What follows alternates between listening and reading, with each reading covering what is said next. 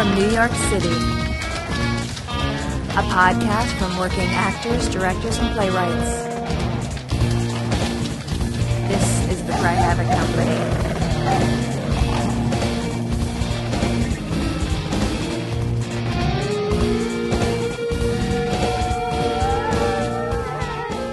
Hello, and welcome to the CRY HAVOC podcast. Today around the table we have... Jenny Kirlin, I'm an actor. Matt Cowart, I'm a director. Will Clark, I'm an actor. Jennifer Curfman, I'm an actor. And Kitt Lavoie, I'm a director and a playwright. Today we are doing the first in what is going to be a 5-part series about the stages of rehearsal. The 5 episodes are going to be about early rehearsal and table work, about exploration, about staging, about the run and work section of rehearsal, and about approaching tech and previews. Every director approaches these stages differently. In fact, some directors may define these stages differently, and we'll talk about them as we get to each one. And certainly every actor and every playwright, for that matter, has their own preferences for the way each of those sections of rehearsal and types of rehearsal will work. That being said, theater is a collaborative art, and everyone's going to be in the same rehearsal room regardless of what their preference is for the way that that part of rehearsal is going to work. So what we're going to be talking about over the course of these episodes is what it is that each of us as an actor or as a director or as a playwright wants to get out of each of these parts of rehearsal, and the ways in which we approach them to get the most for ourselves out of each of these sections of rehearsal. So today, in this first episode, we're going to be talking about early rehearsals and particularly about table work. That time when the actor and directors and playwright, if it's a new play, sit down at a table and discuss the play before they begin getting up and working on it. So before we start that, let's imagine it's the first day of rehearsal. You're walking into that rehearsal room. You're a director or you're an actor. What is it that you walk in with on that first day? What preparation have you done before that first day of rehearsal?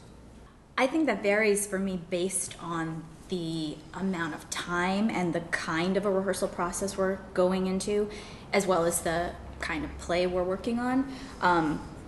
I think if I have an ideal situation, I walk in with having done a lot of homework about looking up words that might be confusing to me, and just kind of sitting with the play and reading the play, but I am not off book.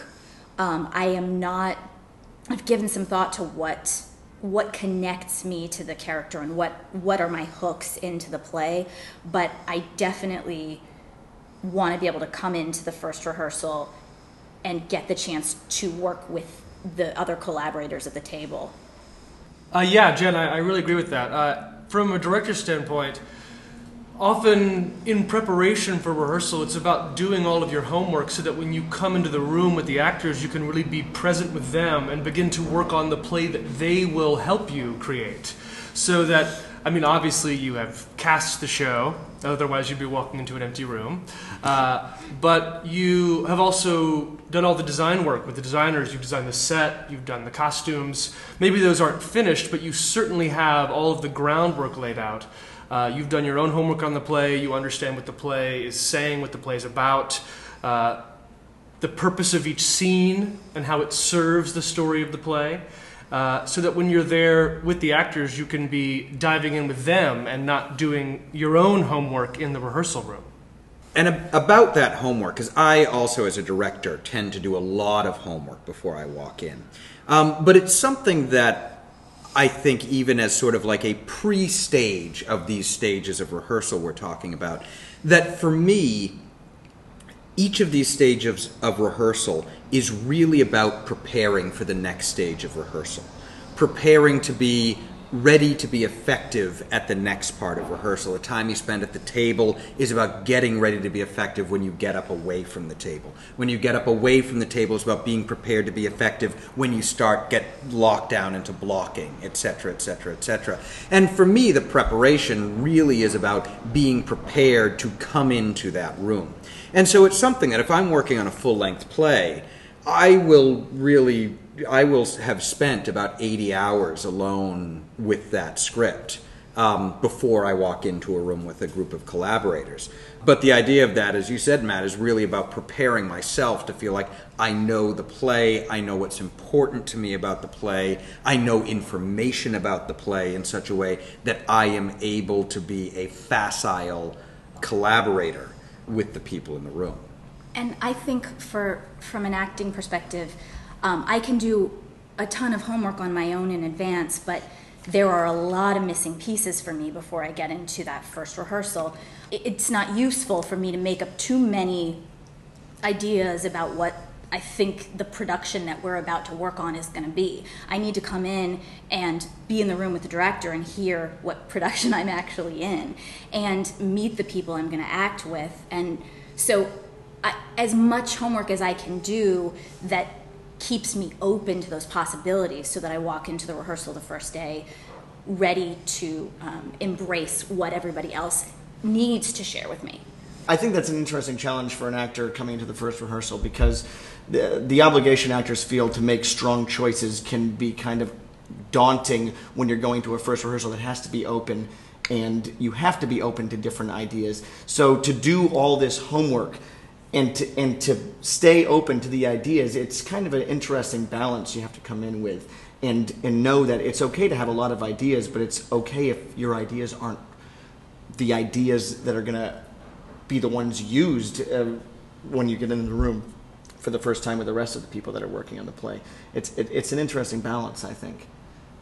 It's also interesting because depending on what you're walking into, I have certainly walked into rehearsals where I've never had the opportunity to read the play before, where it's a new play, it's a full-length play, I wasn't given the play ahead of time, and the purpose of the first rehearsal is to sit down and read the play. So I really came in with an open mind in terms of, I'm going to be working on this, whatever this play is for the next 4 weeks, and I'm going to be with, a room of people, but there's some times where you don't have that opportunity, but I really do like, if it is something that you have ahead of time, or if it's a well-known play or a published play, to be able to have read the play and to really, like Jen said, find the thing that strikes me already about it. And then I can kind of get in the room with people and start exploring and kind of, collaborating with the team, as it were. But to have the thing, I really do like to have a thing that strikes me about the piece that will help me. And I think that there is also something to realize, the same way that we talked about, that a director will have done some significant preparation coming into rehearsal, including working with designers, that there's a full design for the show generally by the first rehearsal, and things like that, that as an actor, just having the text doesn't tell you enough about the production you're going to be in to really make any decisions about your character.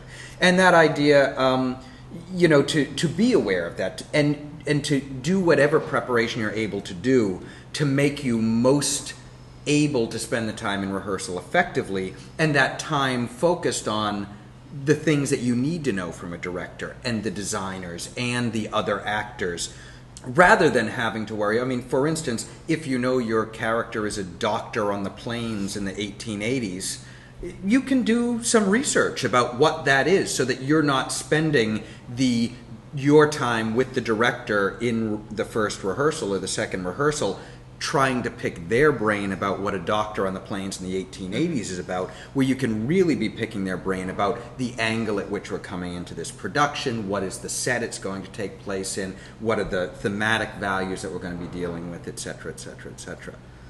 On that first day of rehearsal, or before that first day of rehearsal, what communication have you generally had, or what communication do you generally want to have with your collaborators? Yeah, I think specifically when working on a musical as opposed to a straight play, because the creative team is so much larger, There's, if it's a new musical, there's the book writer, the lyricist, the composer, the choreographer, the music director, the director.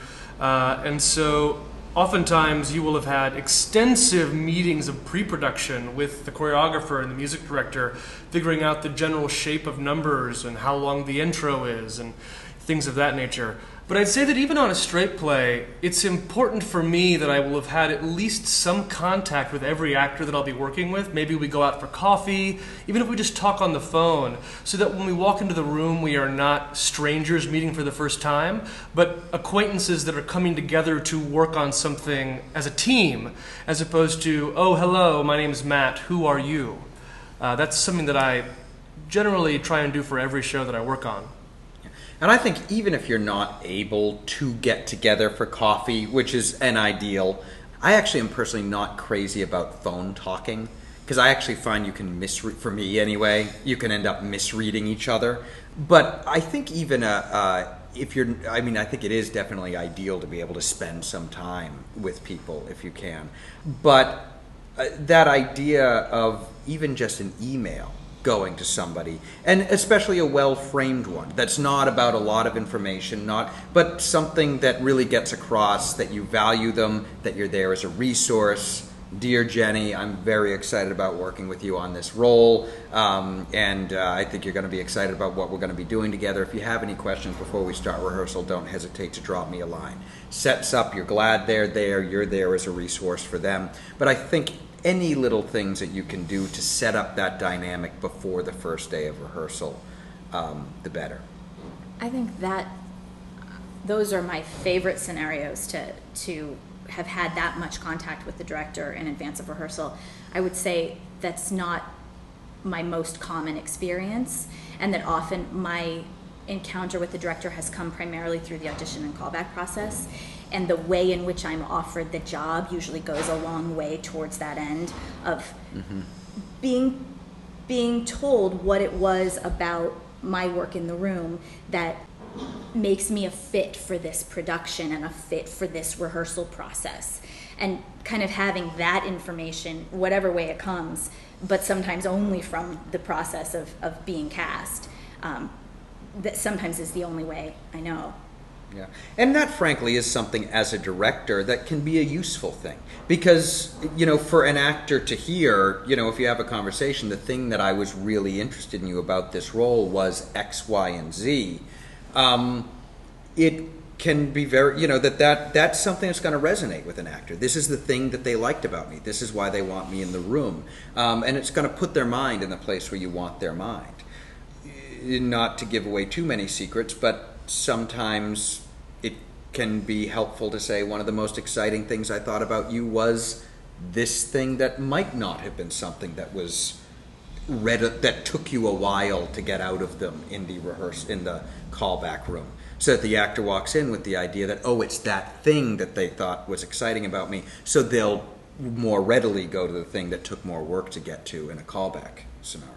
It also reinforces the idea that you, as the actor, were chosen. You were picked. They liked you, and to bring you into the rehearsal process. It makes you feel more comfortable and ready to go in, and not self-conscious or like you need to perform, or they liked you and they chose you for a reason. So if that's generally what you guys like to do before rehearsal starts, and frankly we should do a whole episode about how especially a director prepares before rehearsals begin. But if you guys as actors and directors walk into the rehearsal room on the first day, what is it that you are looking to do in that room on the first day? Well, I think it's recently, I am primarily an actor, but I have been directing some recently, and it's kind of illuminated some of the aspects of working at the table. And I think in the early stages, kind of in line with what Jenny was just saying, I think a lot of it is about making the actors feel comfortable and safe at the table. I think I found that it is a very safe place to be, and you can make it feel like a comfortable place if you play it right, because it's a place where you really everyone can share their ideas and ask questions and have the freedom to kind of explore it together instead of trying to look at it through somebody else's lens and understand what is the show you're trying to do, what is the show you're trying to do. It's a time where we can all kind of toss out what our ideas are and then find out where they start to kind of come together. Well, there's something that's so, and I think it is something that really falls to a director in a lot of ways, that I think a big part of what a director wants to do on a first day is to establish their credibility in the room. You know, not just I'm someone who should be leading this process because I've got the title of director, but that idea, if they've really done their preparation, you know, to be able to show that they are a resource to people, that they know things about the play, that they understand the play very carefully, that they have a point of view about the play. And we should talk more about that. But also I think it's really important for directors to realize that it's also their role to give credibility to everyone else in the room also. You know, that there is sort of that default thing of the director is the captain of the ship, which they are. But if you're going to get the best work out of your people, and we've talked about this in the past, but you know, that you really need to empower them, and that's something that a director can really do on the first day by talking about, you know, and I tend to think it's less, this is why Jenny is helpful in this process, and this is why Will's helpful in this process, and this is why Jen is helpful in this process, but to really talk about how excited you are to have this team of people. This is why. These are the characteristics that these people have that is going to allow us to do a very exciting show. And, you know, that idea of letting people know in that first rehearsal that you are going to be counting on them to be doing their best work, and that you're going to be looking to them to take chances, and that you're going to be giving them room to take chances, because that is what is going to make the show great.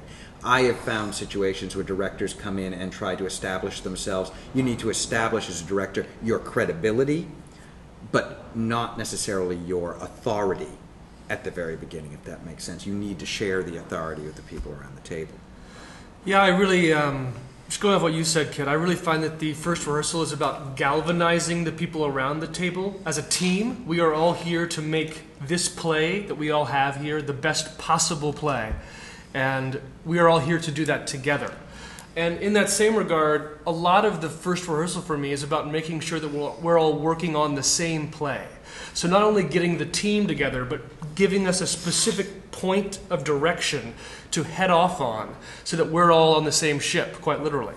This is not a play about X or Y, this is a play about Z, and we're all here to work on Z.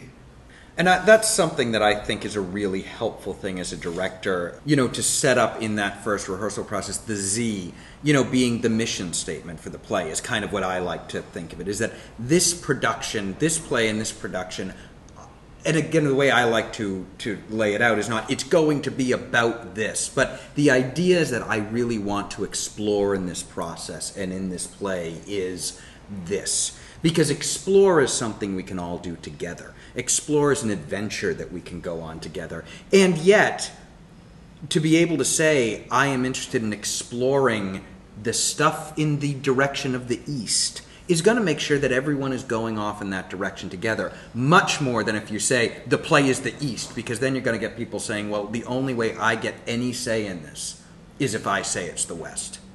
Whereas if you say we're going to explore the East together, that gives everybody a great deal of agency in the process. But also that idea of throughout the process, if you've set up at the beginning, you know, we're doing a production of Romeo and Juliet, and the thing that's, you know, I am really interested in exploring in this is the idea that, you know, these are families who love each other, and that in the face of, you know, these things that are going on in, you know, in their lives right now, it makes making the loving choice difficult.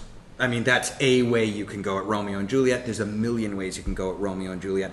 But if you lay that out in the first rehearsal, as that's what we're interested in exploring, it becomes a very easy touchstone throughout the process. That it's not like pulling teeth. It becomes very easy at any of the points of the process that we're going to talk about in this series to say, remember on the first day of rehearsal how we talked about that, you know, it's difficult for these people to show their love for each other given the situation. Let's take a look at a different way at how that manifests itself in the scene. Because it feels like, frankly, even if it's just coming from the director, it feels like a compact that we're all making. And it tends to be something that people stand by. as long as it's laid at the beginning. This is the journey we're going on.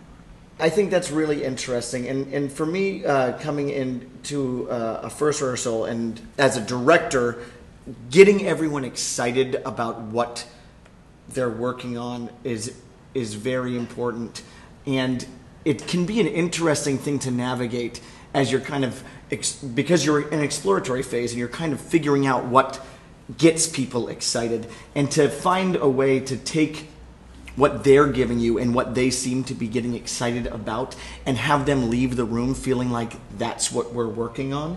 I mean, I think it can be simply done. I actually used to be a teacher, and it was always funny to me. I taught choir, and I had a problem as a teacher because I never knew how to make music exciting for my students, because for me, because I always loved singing in choirs, it was so simple. I would just go, and that was fun. And making it fun and exciting for other people, I thought, well, we're singing.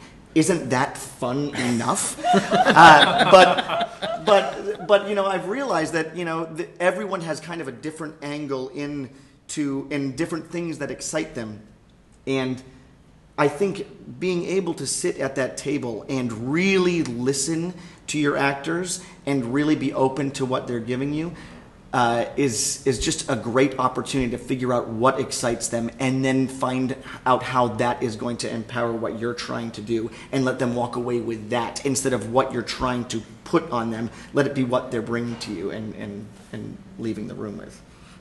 And as an actor, when I come into the room, I am looking for that kind of reassurance and that kind of guidance. And I'm definitely not looking for what you said, Kitt, about somebody who has established their authority to me. I'm looking for leadership, but I'm also looking for a safe place in which to kind of understand which play we're working on, and to figure out what I'm excited about at this table with this group of people that's different from what I was excited about 45 minutes before I walked into the room. And I feel like getting to the table and hearing what the director lays out as sort of that central idea is incredibly helpful to me in exactly that way, because I end up feeling like, oh, I know how that relates to the thing I thought was exciting. And I end up feeling like I thought of it myself. Mm-hmm. And I leave the first rehearsal hopefully feeling that I'm in good hands with this director, and they're going to help me make the connections of my ideas to the play we're doing. And that I've had the opportunity also to get to know him or her a little bit, and also to get to know the other actors a little bit, so that I really feel like I can be brave with my ideas and be excited about them and share them with everybody in table work. I actually did a production a while ago of the Shanley play Italian-American Reconciliation, and one of the producers was an Italian chef, and we did the first rehearsal in their beautiful apartment, around a table, and then when we finished the rehearsal, they brought out this amazing feast, and we sat and ate for 4 hours after we did our first read-through, which you can't do with every project, but that actually was an interesting one where I really that was a real bonding experience for that cast, that they did have a chance to really get to know each other in the course of that, which I think is a really important thing. And additionally, in something that you just said, which it sounds so obvious, but I know for myself as an actor, when I act, that idea of what I'm looking for from a director, especially in a first rehearsal, is direction. And that sounds silly, but it's not a map. It's not this is how every turn is going to go, but we're going that way. And that's incredibly helpful, because I'm going to have my own responses to a play. I'm going to connect to it in different ways. But that idea of, I want to start shaping my ideas in that direction is a very, very helpful thing to have, and yet still having the freedom to say, we might get off the highway and take the scenic route. We'll see, but we're going that way. I also like, as an actor, to be, to be directed, but to kind of understand what the process is going to be of the whole rehearsal process. Kind of, to be walked through, we'll be at the table for such and such time, and then we're going to get up on our feet, and then we're going to stage, and then we're going to kind of be walked through the process, so I'm not wondering how all of this is going to magically come together. Do you guys have any thoughts, and especially from a directing point of view, but actually if you have thoughts from an acting point of view, they would be interested, but the order in which on a first rehearsal you want to attack the day. What is the order in which you want to deal with things on a first day of rehearsal? On a first day of rehearsal, there's general things like obviously a meet and greet where you literally go around the room and say everybody's name, just so that we all know who all each other is, who's playing what part, things like that. Generally, if there's any kind of design presentation, I find it's very useful to show the actors a model of the set, what the clothes might look like, just so that before we begin to read the play, we're aware of the world that the play takes place in. And then I'll normally talk for 5 to 10 minutes at most about what you were saying, Kitt, the direction that we're all headed in. But keeping those remarks very brief to really allow the star of the first rehearsal to be the play itself. I feel like a first read-through is a very unique opportunity because it's the only time that the burden of acting is the least, because you are saying the words for the first time and hearing the words for the first time. And I just really believe that a lot of discoveries can be made. So it's really about, let's sit around and hear this wonderful play out loud so that we can all experience it together for the first time. Then there's housekeeping things, like a stage manager is a useful person to say, rehearsals will be every day from 11 to 7, and things of that nature. But I think that's kind of the general order in which I like to structure a first day of rehearsal for myself. I really like the idea of going through this play kind of cold and letting the play be kind of the star of the first rehearsal. And I think also something that seems to be important to me in the directing experiences I have, and I actually had a first rehearsal yesterday on a play that I'm starting to work on as a director, is to also, we did, in our table work yesterday, we read through the play to just kind of reacquaint ourselves with the play. Everyone was familiar with the play and has been for a while. And then we kind of went through it in small chunks just to ask questions and talk about it. But it felt important to me, after we had gone through about 7 pages of the play and really kind of broken it apart and talked about it, to let them read through what we had worked on again to kind of close the rehearsal, to let them kind of see what, if anything we had talked about made anything else illuminated when they read from the beginning up to the point we worked on again, to kind of give them some degree of completion or coming back around to where we started. That felt important to me. It felt like if we had picked it apart and then left it in this kind of pulling things out phase, it would have felt like we just walked out in the middle of the rehearsal to kind of find a way to come back around to it and give them a feeling of completion seemed important to me. On that idea of making the play the star of the first rehearsal, I would like to say that I'm an incredibly good play reader in advance of coming into rehearsal as an actor, but the truth is I'm looking at it through the lens of one character, and I've never been in a first read-through of a play as an actor that I haven't learned many things about the play from hearing the other actors read that I had missed on the page. So I feel that having the play be the star is almost the only way for me as an actor to, regardless of the order in which the rehearsal happens, having that as the center point of the rehearsal, it jump starts the entire process for me and makes me feel like I am one piece in a large process with many players.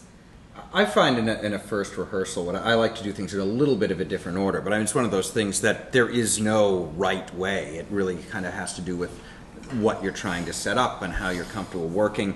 I mean, I also think introducing people first is very important, so you know who's who. And then I like to do housekeeping things after that, you know, where it's like, this is the rehearsal schedule, you know, any sort of kind of technical sort of considerations that we have to lay out then. And then, if it's a case where it's appropriate, to hand out the scripts at that point. You know, to sort of like, and now working. And then to read through the script together. And one of the things that I really think is important in a first rehearsal is to really give people the permission to take whatever time they need to read it, and to really tell people, you know, this is exactly, you know, exactly what you said, Matt, I think, is that this is the only opportunity you will ever have to read this for the first time with the other actors. And that idea of really laying out that our goal here is not to get the rhythms right. The goal here is not to say the lines the funniest. The goal here really is to hear what the other people are saying to you and say what you have to say to them and learn what you get from that. So even that idea of, if you have to go down, get the line off the page, and then come up to say the line to the other person, if that means that there's 2 seconds between each sentence you say, that's fine. The important thing is to use this rehearsal time to find out about your relationship to the play, rather than just to read it out loud. And then after we've read through it, I actually like to ask the actors about what their impressions were, what their impressions are of the play, and to kind of hear what their first reactions are to the play. A lot of times I find what you hear is exactly what you were saying, Jen, is I read it at home, but I didn't realize until I heard it out loud how important this thing is, or that thing is, or this other thing is. And then at that point, that's when, if we have a design presentation, I like to do it then. And, you know, I actually totally see the value of having them read the play in the context of the production. I just like to have them see the production physicality laid out in the context of this reading and talking about their reactions to the show. And then I talk a bit about the play. And I mean, frankly, I do something different than you, Matt, because I do tend to talk at relative length about the play. And one thing, actually, I think I'm very careful to do is not to be, because it's at length, because it's didactically, this is what it is, but that idea of really talking about the possibilities of the play. And it really is something that this phase of rehearsal, the first rehearsals, the early rehearsals, and the table work, I really think about as really, in terms of preparing for the next exploratory part of the process, to really be about expanding the possibilities of the world of the play, and really getting the actors as much as possible to think expansively about all of the different things that are coming into play in this play. And, you know, I kind of like to touch on a lot of history and a lot of, you know, things to notice and connections. And what I actually really like to do, and started doing this a while ago, is to really talk about the play, talk about themes and ideas, not saying these are the themes, but these are themes and ideas. These are facts that are interesting about the play and surround the play, and it will be interesting for us to explore how they live in this play with this group of people. But again, getting them thinking about the kinds of things that I think it will be valuable for them to think about. It's not about getting them to think specific things, but to get them to think about the world of things that we want this production to be about. And that idea that then to really, I like to, as you're talking about that, then go literally character to character to character and just talk about the value of that character, this story, and the dynamic possibilities that exist for that character. And literally, again, not say this is who Tybalt is, but to say, these are the kinds of things that we know are going on in Tybalt's life. Is it also possible that this is going on? Is it also possible that this is going on? Is it also possible that this is going on? All of those things will be interesting to think about as we work on this, to really get their heads churning. And literally, if we're doing Romeo and Juliet, I'm talking about going from Romeo and Juliet all the way through to every single guard and the world and the role that they play in this world, and the ways in which this world and this play can be about them. And kind of at that point, I then like to throw it out to anyone have thoughts, comments, or questions, that sort of, and to let people know that if there's anything anyone wants to talk about in light of that. Not for nothing, usually people don't. It's kind of an information hyper download because that's, I think, part of why I like to talk at relative length and from a bunch of angles, is that I don't think it's possible for someone to walk out of that going, oh, he just told us what we're supposed to do, because it's just too much information to know what to do with, except to go home and start thinking a lot about stuff. But that idea of then saying, you have thoughts, comments, and questions, and then to let them know that's how I like to start every rehearsal, is does anyone have thoughts, comments, and questions that has occurred to them since the last rehearsal we had. And I think that the idea of that is to kind of end people on hopefully an up note about the possibilities and excitement of what we're going to be doing, and giving them the signal that this process belongs to them too. And send them home on that note. Send them home thinking on the subway about the play and the possibilities of it. And so that's kind of how I have grown to sort of engineer a rehearsal process. But it really is about sending people out thinking about the play in such a way that they're really going to be able to dig into it the next day at the table. And also leaving with the message that there is no one thing this is supposed to be.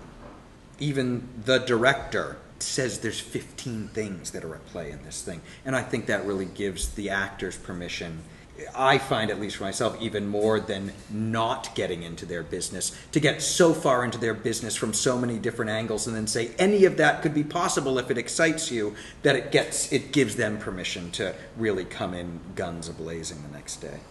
I really like the idea of opening up the possibilities of the play, and especially introducing questions and letting them introduce questions and exploring questions of the play, so that and making them feel comfortable with the idea that these aren't questions we have to answer today. Making them understand that today is about asking questions. It's about figuring out how many questions are there, and how many, and every time there's a new question introduced, throw another question at it instead of an answer. And and every time an answer comes out, finding another answer to show that that's not necessarily the right answer, but it's not. But these are all answers. And I think that letting them leave with questions is just very valuable, because even if it's just one question that they really leave with stuck in their brain, they're not going to be able to get past that question, and it makes them leave actively working on it until the next rehearsal. And something you said, Kitt, that I really love and try and actually hold my feet to the fire to do is, by the end of the first rehearsal, I like to have had a private one-on-one moment with each person to ask them questions about their character, to get them thinking about their character, to find something positive and encouraging that I can bring out that they brought to that first read-through, that they can continue to hold on to, and give them, like you said, other possibilities of things to begin to explore, so they leave the first rehearsal not only excited by the possibilities, but also feeling like they are already on the right track because of something that they themselves brought into the room that day.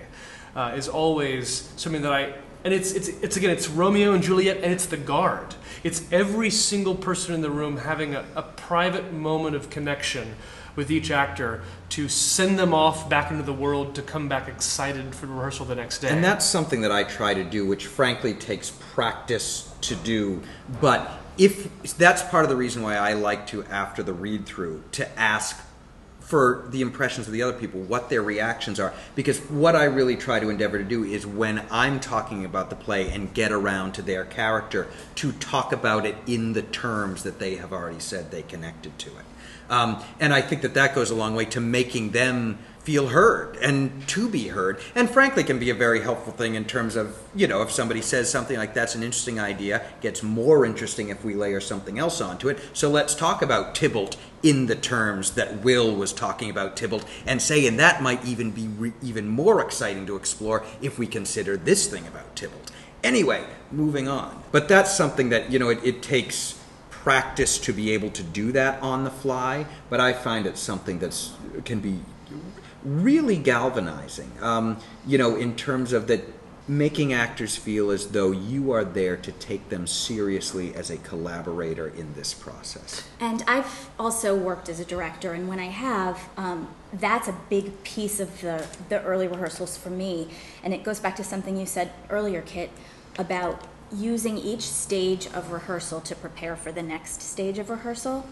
Because I feel like the first rehearsal and those questions and the ways in which the actors frame their questions and their responses, figuring out what their vocabulary is incredibly important to me right out of the starting gate, so that not only can I help them be excited when they leave the room, but I am learning how to talk to them for tomorrow's rehearsal, and so on and so on. Mm-hmm. It arms you as a director to understand not only how to talk to them, but the things that get them excited, and then when you look at the things that get you excited, how those things translate into each other. So it's like you're finding the mechanism to activate them to do what you're hoping to achieve. And then from the other side, from the actor's perspective, to leave at the end of the first day and feel that you have started a communication with the director. It's critical. Because ultimately, a successful production is going to be about the meeting of the things that excite the director and the things that excite the actor and the things that excited the playwright and the things that excite the designers, and that's what makes a show really complex, is not when those ideas do battle and one of them defeats the other, but the way in which they find the way to live together. And sort of that example that we've used for a few different things in the past, but that idea of if an actor in a scene thinks the thing that's most important is their mother, and the director seems to be thinking, okay, but they seem to be totally missing the fact that they're about to lose their job, and that's the real stakes of the scene. To make it about, work with the actor to find the way in which the mother is very proud of them for having this job, and so they need to realize that in order to not go home and tell their mother they got fired, they need to save their job today. But that idea of, frankly, the scene about the guy trying to save his job so he doesn't have to disappoint his mother is always going to be much more dynamic than the scene about the guy trying to keep his job or the guy thinking about his mother. And, so that idea of, as a director, paying attention to what are people bringing to the table and how can you bring those ideas and your ideas together. It's not about giving up your ideas in the face of their ideas or asking them to do the opposite. It's about finding a way to live together. Something else that just comes to mind is that a lot of us around the table are playwrights. And so I would love to ask those of us that are playwrights, what is the role of the playwright in the first rehearsal? How can a playwright use the first rehearsal? And what are ways the playwright shouldn't use the first rehearsal? It's a loaded question. And it's also a question, I think, that doesn't have one answer. I think it has a lot to do with exactly what the nature of the rehearsal process is. And it's something we talked about actually we did a whole episode a while ago about the playwright in the rehearsal room. And, part of it has to do with, I think, what the goals of the process is. If we are really thinking this is still an in-process script that we are expecting to evolve significantly in this process, then part of it is really about introducing the playwright as a significant collaborator in this process. If it's either a already produced play that the playwright happens to be present for, which happens, or a play that has been well workshopped and everyone feels confident that this is really, except for maybe some tweaks, this is the script we're going with.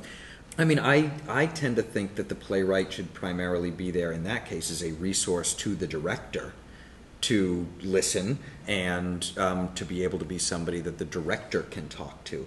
I really do think it's important, again, unless it's a process about developing the script, to be clear that the director is the captain of the ship in the room. And, therefore, if I am a playwright who is not directing the play, I generally much prefer to be very socially friendly with the actors, but really not talk with them about the play, but to talk with the director about the play and be available if the director asks me to talk to the cast about something in the play, to be available to do that. in this situation where it is a more developmental situation. In the first rehearsal, I actually think it's really helpful to be able to, really just kind of sit back and watch and see how is this room full of people interacting with this play for the first time. What is it like to hear it on these people? Are you going to be considering, which especially with musicals is very often the case, where you're actually going to be doing rewrites onto the actor that you're working with. If that's something you're planning on doing, I would very definitely spend most of my time observing, at least for the first 2 or 3 days, to figure out the people that they are that you're working with. And I will also say, when I am a playwright in a room where it's been established ahead of time with the director, which I actually think is a really important part of it, is that the director and playwright, no matter which of these scenarios we're talking about, should sit down and have a discussion ahead of time about what they want their relationship to be in the room. But I try very, very, very hard in the first 1 or 2 or 3 rehearsals at least to avoid giving answers to anything. That idea of, if somebody has a question, to give them a question back, to actually ask questions in the room of the actors. And not about, how do you think I should rewrite this, or do you think that's good enough? But that idea of, that's interesting that you have this line here. What do you think, why do you think she chooses to say that to her at that moment? What's going on now that causes her to do that? Where the idea being, I wrote it, but a playwright can do a huge amount to empower an actor by treating an actor like the expert on their character in that room, rather than insisting on being the expert on every character in the room. The playwright can be incredibly helpful in that regard, and incredibly destructive if they try to dictate performances onto the character, onto the actors, rather. I think as an actor, I've worked in the room with playwrights in developmental processes a number of times. And something Jenny said earlier about setting up the expectations of the process, of the schedule and the rehearsal process, I think is critically important in that circumstance as well. And that's information I hope to get from the stage manager or the director. But knowing what the process is going to be for rewrites, and at what point, how I'm supposed to engage with learning new pages, at what point that will stop, and really having that information is incredibly important in order that I can work properly in each stage of rehearsal, knowing what I'm up against and how I'm engaging with the development of the play. And also, just a very simple thing, but for a playwright to express their gratitude to the people who have come to bring their play to life is just, again, can be incredibly buoying to the cast and the director, frankly, to know that the person who spent 150 hours in a room at a computer making this thing happen is now ready to say, and now it's your turn to do something with this. Because on one hand, it's incredibly empowering, but it creates a real sense of responsibility to do their job well. When somebody has said, here's my baby, take good care of it. It can be important. And I think there's something about the experience. We've been talking about making the play the star of the first rehearsal, and that feeling that the playwright brings it in as a collaborator in the room and then steps back and lets the other collaborators work on the play. In terms of the second and third and fourth and fifth, and perhaps one of the things we should talk about is how many rehearsals we're talking about. How do you guys like to approach and think about table work? That part of the process, sometimes depending on the length of the rehearsal day, can begin on the first rehearsal day. I mean, if you have an 8-hour rehearsal day, you may well move in to table work after your lunch break or something like that. But that part of the process where the actors and the director really go through the play and talk about the script before they're actually getting up and doing it. What are you guys looking to do during that phase of the rehearsal process? I am looking to build my arsenal of connections to the play and to the other actors. I'm looking for any little hook that I can find that I kind of can carry around in my bag so that as we continue to work on the play, I have this collection of things that energize me and that I'm maybe emotionally and intellectually connected to, so that as we are working through the play and working towards the arc of the character for me, I have asked a lot of questions and paid attention to which ones really give me some mileage. Yeah, I find that around the table, for myself, the goal is to ask the most possible questions. It is the beginning of the investigation of the play, and so someone once said to me that the quality of the product you get at the end is directly proportional to the quality of the questions you ask at the beginning. And I find that it's about finding new questions for myself, stimulating the actors with questions, finding out what their questions are so I can help lead us all to answers. Often the actors will answer questions that I had about the play. And it's beginning to break the play down beat by beat, page by page, to really discover what's happening moment to moment throughout each scene and throughout the course of the whole play, for every character, from every character's perspective.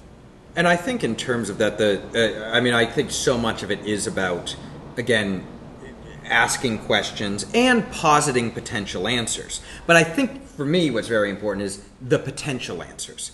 I get very nervous leaving any question with only one answer. I think that in fact, a game that I like to play is you ask a question and the actor says, oh, well, it might be interesting if X. And they said, that is interesting. That is an interesting possibility. And it's also interesting if the opposite of X.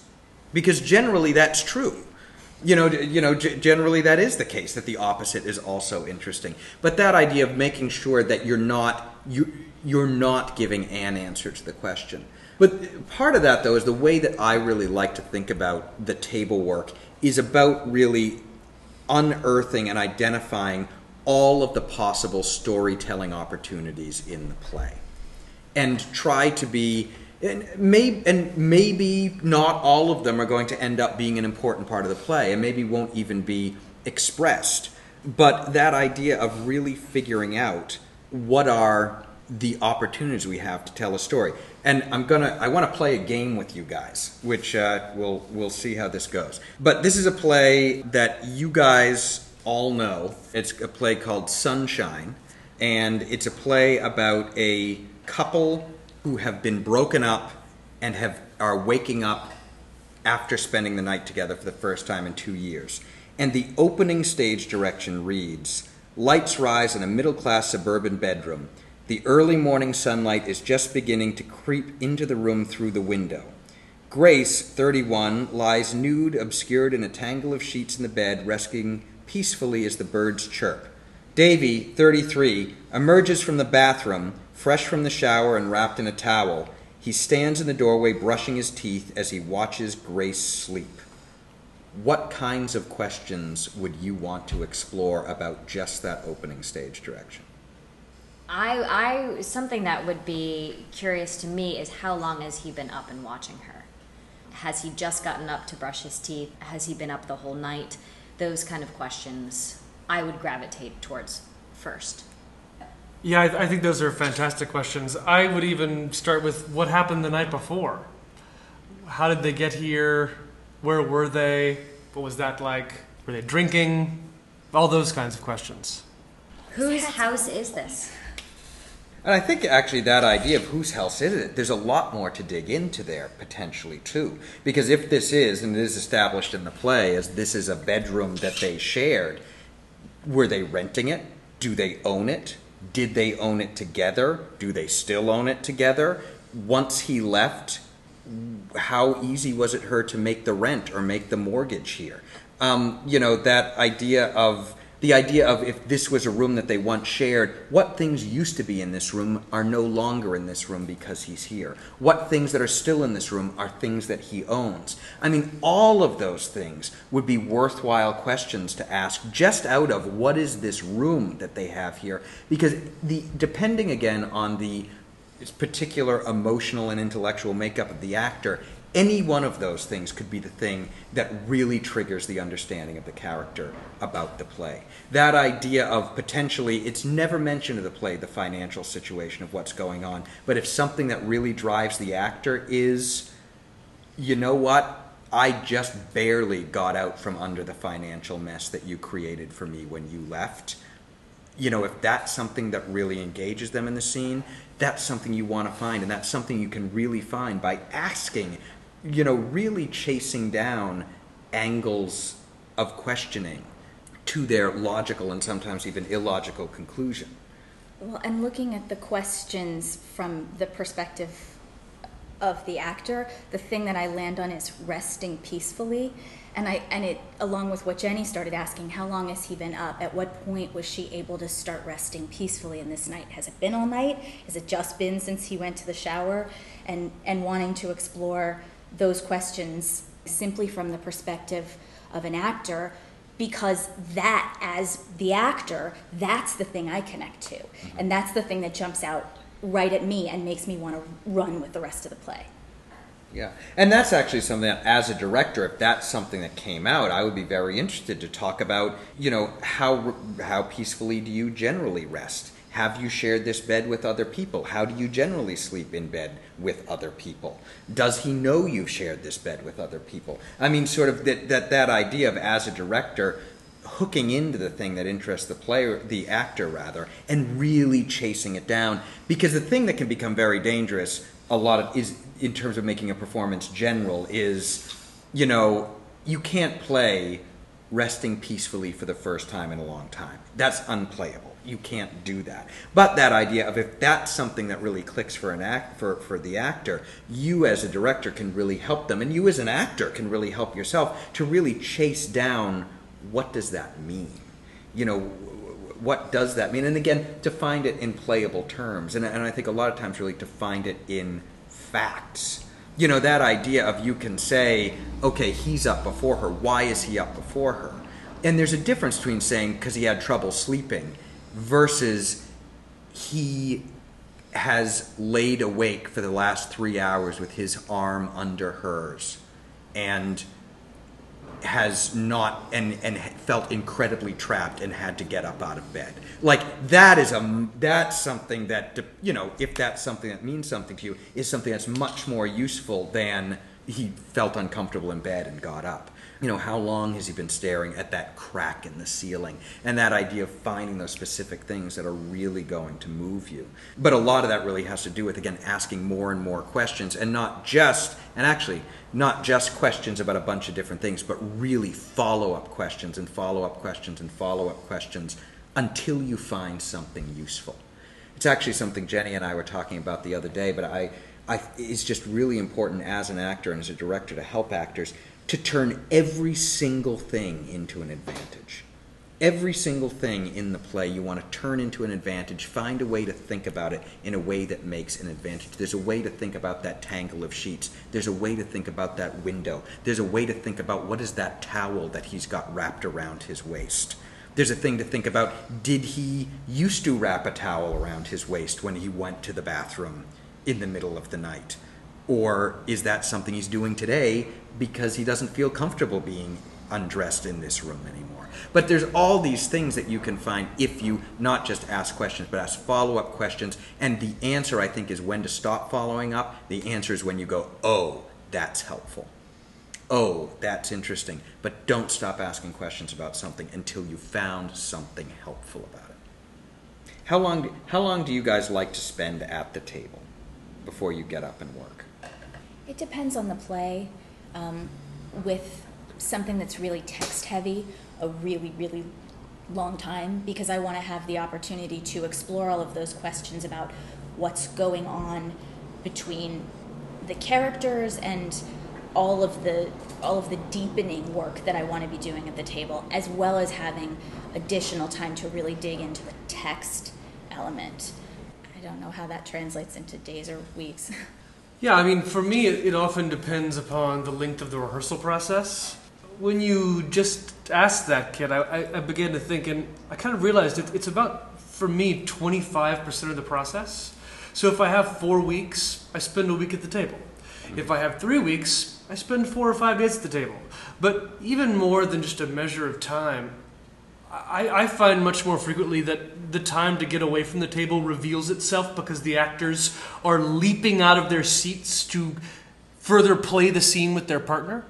And that is a glaring clue that it's time to get rid of the table and begin to explore the play on its feet.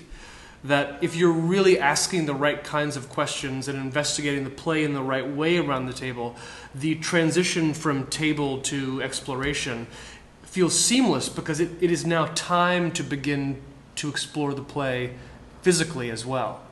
Yeah, for me it's also a percentage, and for me it's actually 20%, and I like 20% of the play at the table, so it's a 5-week process. You do a week, and I actually, frankly, I think if you're doing really exciting rehearsal table work, people are wanting to get up from 10 minutes into the process, but I actually find it's really important and helpful to actually get all the way through the play, to work your way all the way through the play. And actually just the way I like to do it, and different people do it, is it's important to me to read. So it's like, let's read, and then I let them read for usually a page and a half or so, kind of, until it gets to a logical turning point, and then stop and talk about what we just read. Because I think it's helpful. I've been in rehearsal processes as an actor where it really is like, okay, let's just talk about the whole script, line by line, and that's difficult to do unless you've had it in your mouth recently.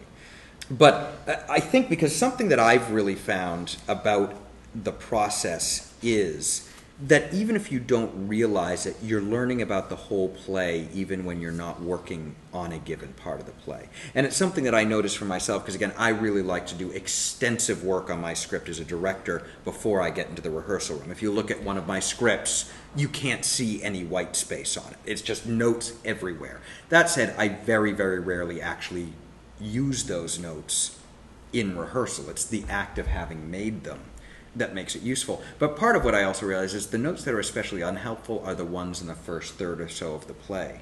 Because it's the process of doing the notes in the whole play that if I were to start over again, I'd have different thoughts about the things at the beginning of the play. And that's actually why I think it's really useful to be sure before you get up and start working that you really have gone through the whole play and really identified all of the nooks and crannies where story can be told. And again, not to say that you have to tell the story in every single nook and cranny, but you are almost always going to be surprised at which one of them ends up being gold. Which ones of them end up being the really fascinating thing about the play that either really moves the actor about a play, or even as a director where you realize a way of telling a moment that you never would have figured out if you hadn't really chased down where did they buy that alarm clock, and the fascinating answer that comes up to that makes you understand something new about the play.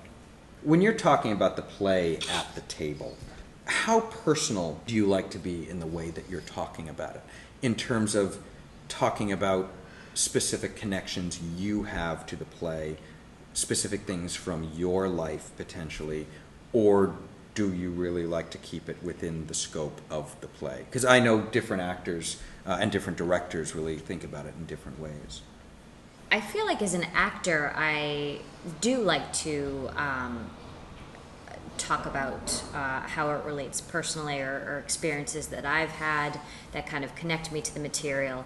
I haven't had that experience with directing yet, where I've gotten or I've kind of talked about a personal experience. Not that I wouldn't or am against that, but I haven't. But I do like to create the safe room, as it were, for actors to feel safe to share their any personal experiences or stories or whatever that help them connect.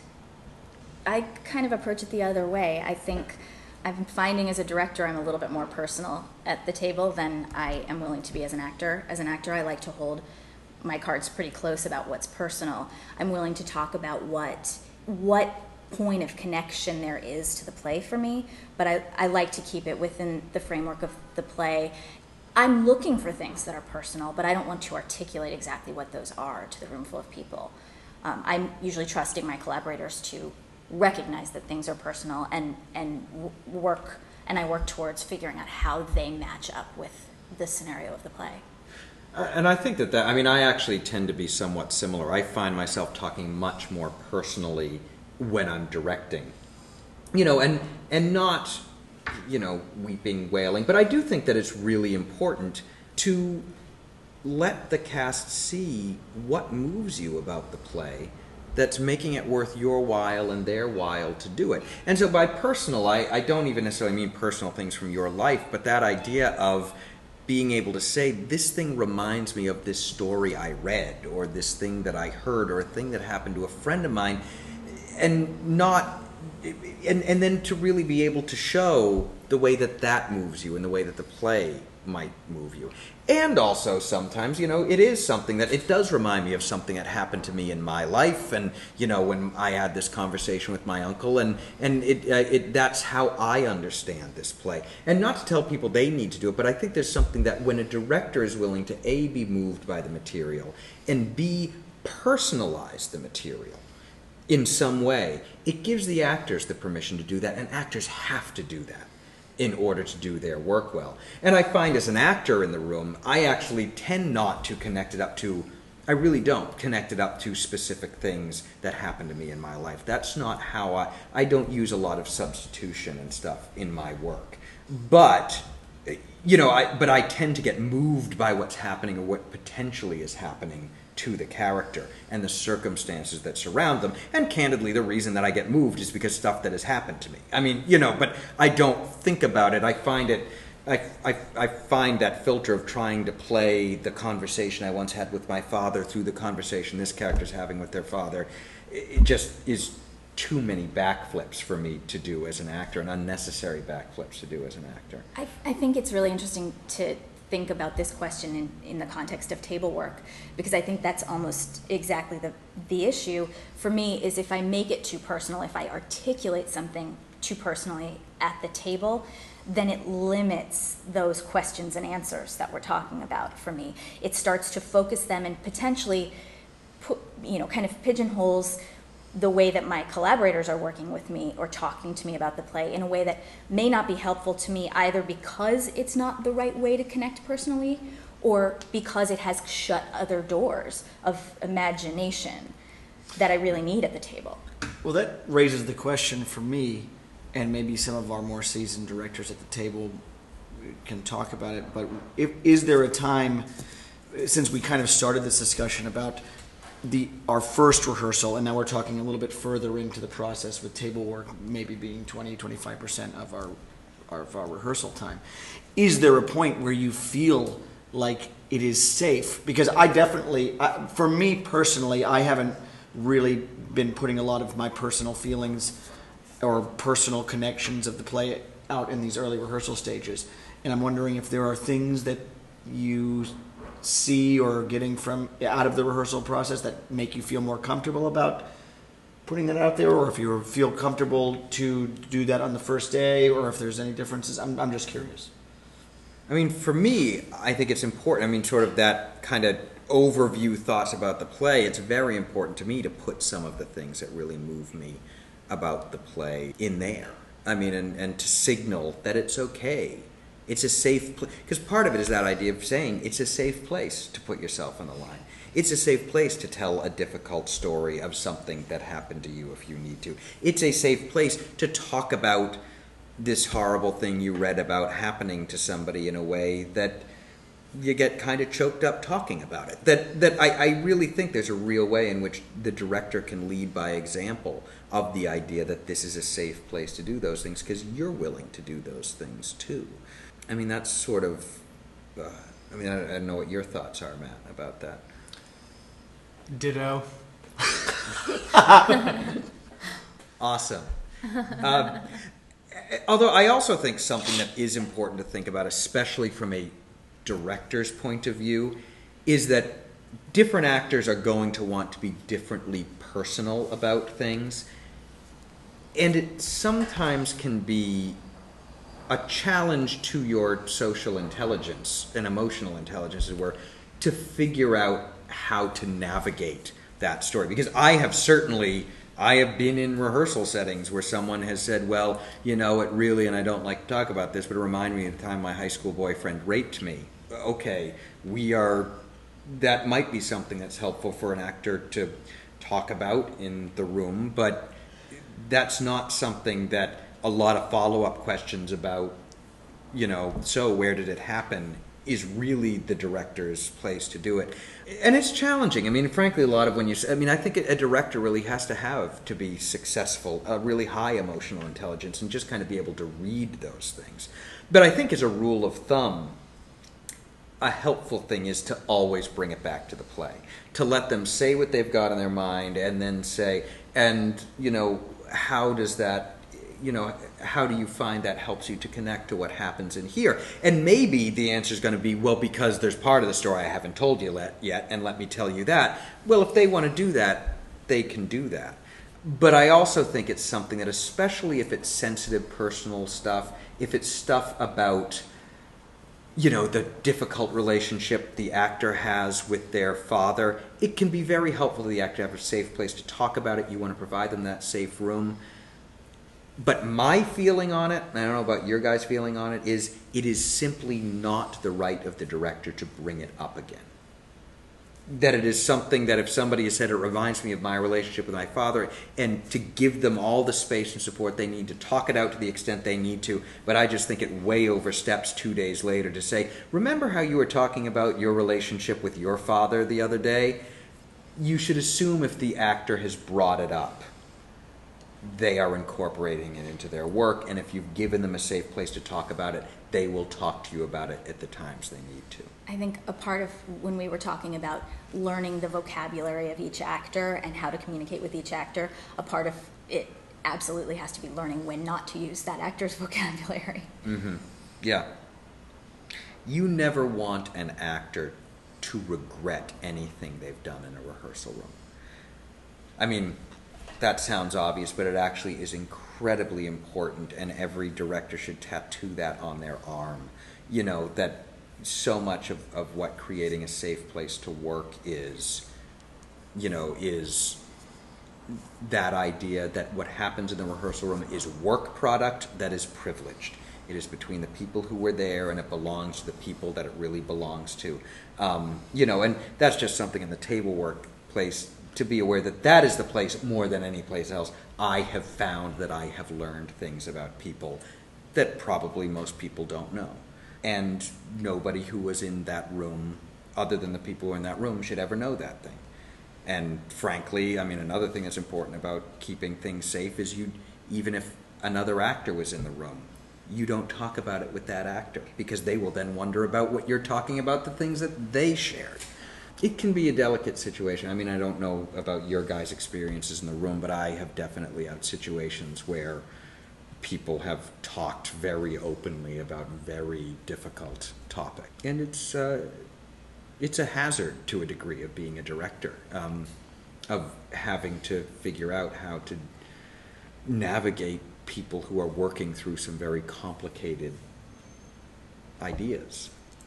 Yeah, Kitt, I really do agree that it can be a hazard at times, but it is important that everyone feels that they're in a safe place where they can say anything they need to connect to a moment or a play. And you really hit it on the head when you say it's about bringing it back to the play and the ways that it applies back to the play.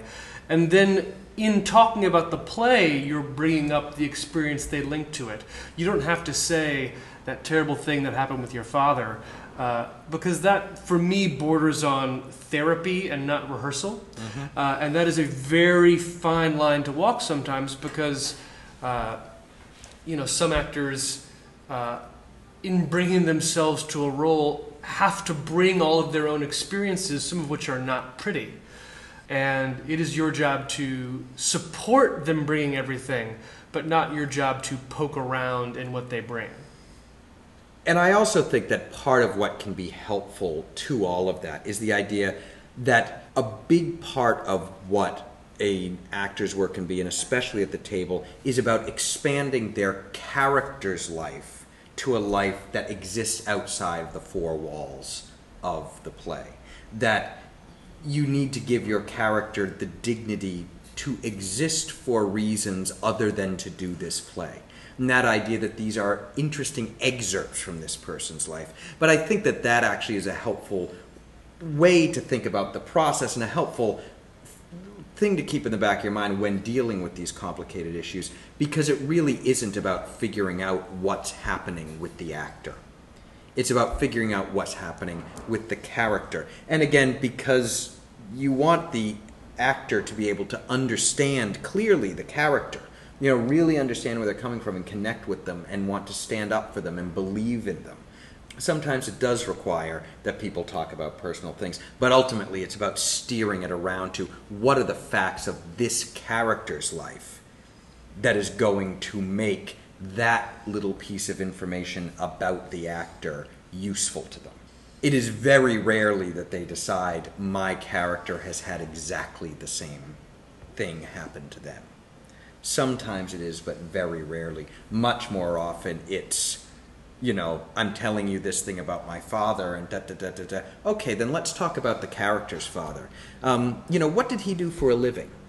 And I think, not because they say, my father was so terrible because he was an airline pilot and was never home. So what did the character's father do for a living? But that idea of say, okay, talking about fathers, interesting. Let's talk about fathers and start on something different and let them ask them follow-up questions. Let them paint this picture of their father, and painting the picture of their father in light of having just had this discussion about their own relationship with their father, they will almost certainly paint a useful picture of this character's father.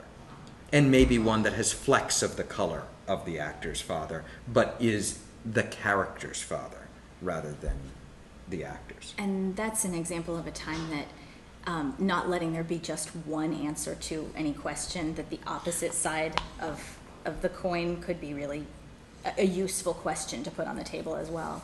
Yeah, because that actually is something. I mean, we're going with the father, but if there was somebody who had a very difficult relationship to their father, it actually might help them to connect in really interesting ways to say that this character had a very supportive relationship with their father. Although, again, you can't play very supportive relationship with your father. You can play in a scene, I'm going to try to thank Dad for, taking me to my Little League games even when he was on a respirator or whatever. I mean, but that idea of digging into the facts of what does that mean? This idea, what does that mean? And one of the things actually that I have noticed lately, I don't know if you've ever noticed this, Matt, but I have noticed it almost without a fault. I am a fan of actors, and as an actor, I really like to talk about my character in the first person. I think it can just be very helpful to connect to them. But one of the things that I have noticed lately is that actors who do not default to talking in the first person will talk in the second person, or talk in the third person rather, about, and he and she, about ideas that might be interesting about the character but aren't playable. When they hit on something playable, it becomes first person. And I have noticed that happens over and over and over and over again. So like, well, I just think she's the kind of person who doesn't like her roommates, and, she just really doesn't get along with them, and she thinks that they get into her stuff, and, I just want her to stay out of my room. Okay, it's amazing. I was like, okay, you just want to stay out of your room. That's something you can play because you refer to it in the first person. But it's actually, something I think for directors to pay attention to, but even actors, to pay attention to. That if you find yourself talking in a table work rehearsal about your character as he or she, keep asking deeper questions until you come up with one that you have to answer as I. Because it's something that you feel like you want to stand up for. So before we wrap up this first episode in this series and talk about the next phase of rehearsal with exploration, what is it that you want to have achieved by the end of this first phase of table work? I would like to leave the table work phase of things as an actor having I talked earlier about kind of a bag of tricks, so to speak, having a good handle on some of the things that really make sense to me and things that I might want to talk about in the first person, but also a good handle on some of the open questions, the things that I can't quite nail down yet. I don't know my way in on this thing or that thing. And I think it leads into an exploration process and having a sense of what I need to explore. But I also want to have had a chance to work with the other actors and find a rhythm with the other actors, and also have had a chance to highlight some of the moments that might need to be explored so that we have shared information about them, things that we can go into the next phase of rehearsal knowing that this is a moment we could mine, and maybe having an idea how to do that and maybe not, but knowing that this is something worth digging into together. The thing that I always like to think about with table work is the metaphor I draw is it's about building the maze. It's about trying to walk away from the table with everyone having a sense that these characters live in a rich and complicated world. And when it comes time to actually get up and deal with each other, that you've talked about all sorts of possibilities of things that could be true, things that might be true, things that some people might know is true that other people might not know is true. So the idea being that when you're up there working with the other actor, you have an array of obstacles in your way, an array of complications, and that idea that you have context within which to deal with the other actors. That it's not just two people on an open field, but it's two people having to battle for the things that they need on a complicated, and hopefully at the end of the table work process, a complicated but beginning to be defined terrain on which the battle between these characters is going to take place. Yeah, I very much think about it in a similar way, Kitt. I like to think that when we leave the table, we know what the obstacle course is, and we have the tools to make our way through, and also have an understanding of the tools we still need to find. So It's also knowing that we got a lot of answers, but there are bigger questions to tackle now that we're entering the next step of the process, and kind of turning our eyes to that prize as we set forth into the obstacle course. All right. I think that's a good place to wrap up. If you're interested in learning more about the CRY HAVOC Company, about our programs, our classes, our public events, and ways that you can support our work, visit www.cryhavoccompany.org. If you like what you're hearing and would like to let other people know about it as well, tell them the podcast is out there. And also you can go to iTunes to subscribe or to write us a review or give us stars. If you have any thoughts, comments, or questions about the podcast, please email us at podcast@cryhavoccompany.org. And if you'd like to follow the CRY HAVOC Company, you can find us on Twitter at CRY HAVOC NYC or as the CRY HAVOC Company on Facebook. So for myself, Matt, Jen, Jenny, Will, and everyone at the CRY HAVOC Company, thanks for joining us, and we'll talk to you soon. You can learn more about the CRY HAVOC Company at cryhavoccompany.org. Questions or comments can be sent to podcasts@cryhavoccompany.org. All music from this show came from the Podsafe Music Network at music.podshow.com. Thanks for listening, and please subscribe.